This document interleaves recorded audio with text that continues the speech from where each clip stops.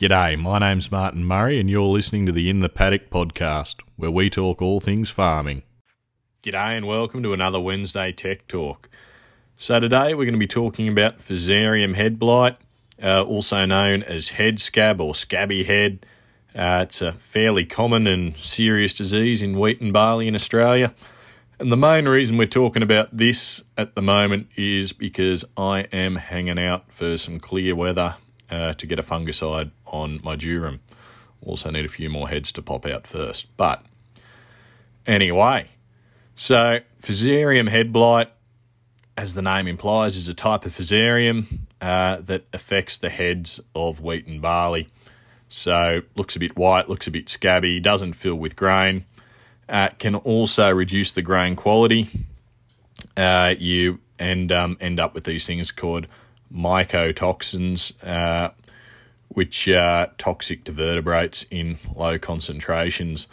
So it's not something you want, can cost you a lot of money in downgrades, and could even be outright rejected if it is very, very bad. Now, I did mention it is a Fusarium, so you're probably thinking, geez, is that the same as crown rot? It's also a Fusarium. It's not. They are two separate diseases.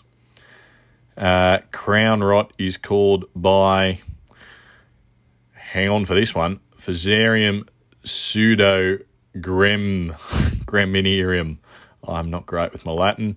Whereas Fusarium head blight is Fusarium graminarium.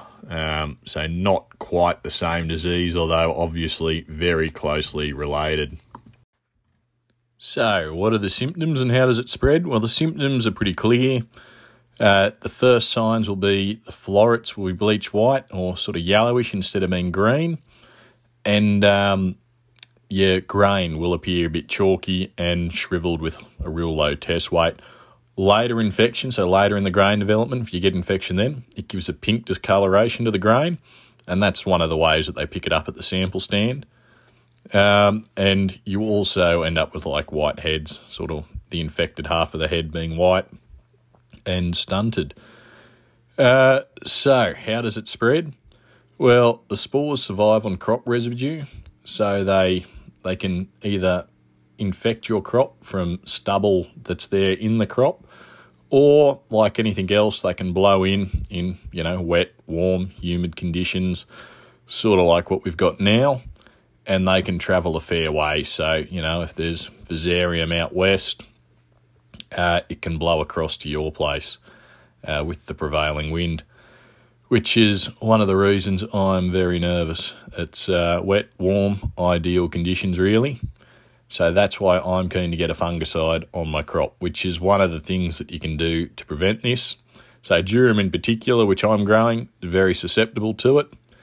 So that is why it's more important to make sure that you get a head wash on them and keep your crop safe. So you just go out with a fungicide.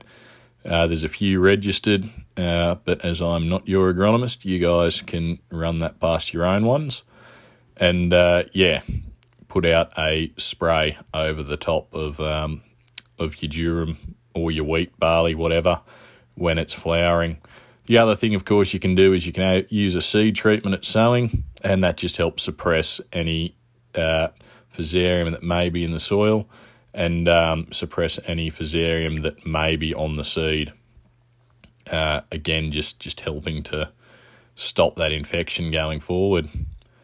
So anyway, that's a fairly quick one, fairly basic one, Fusarium head blight.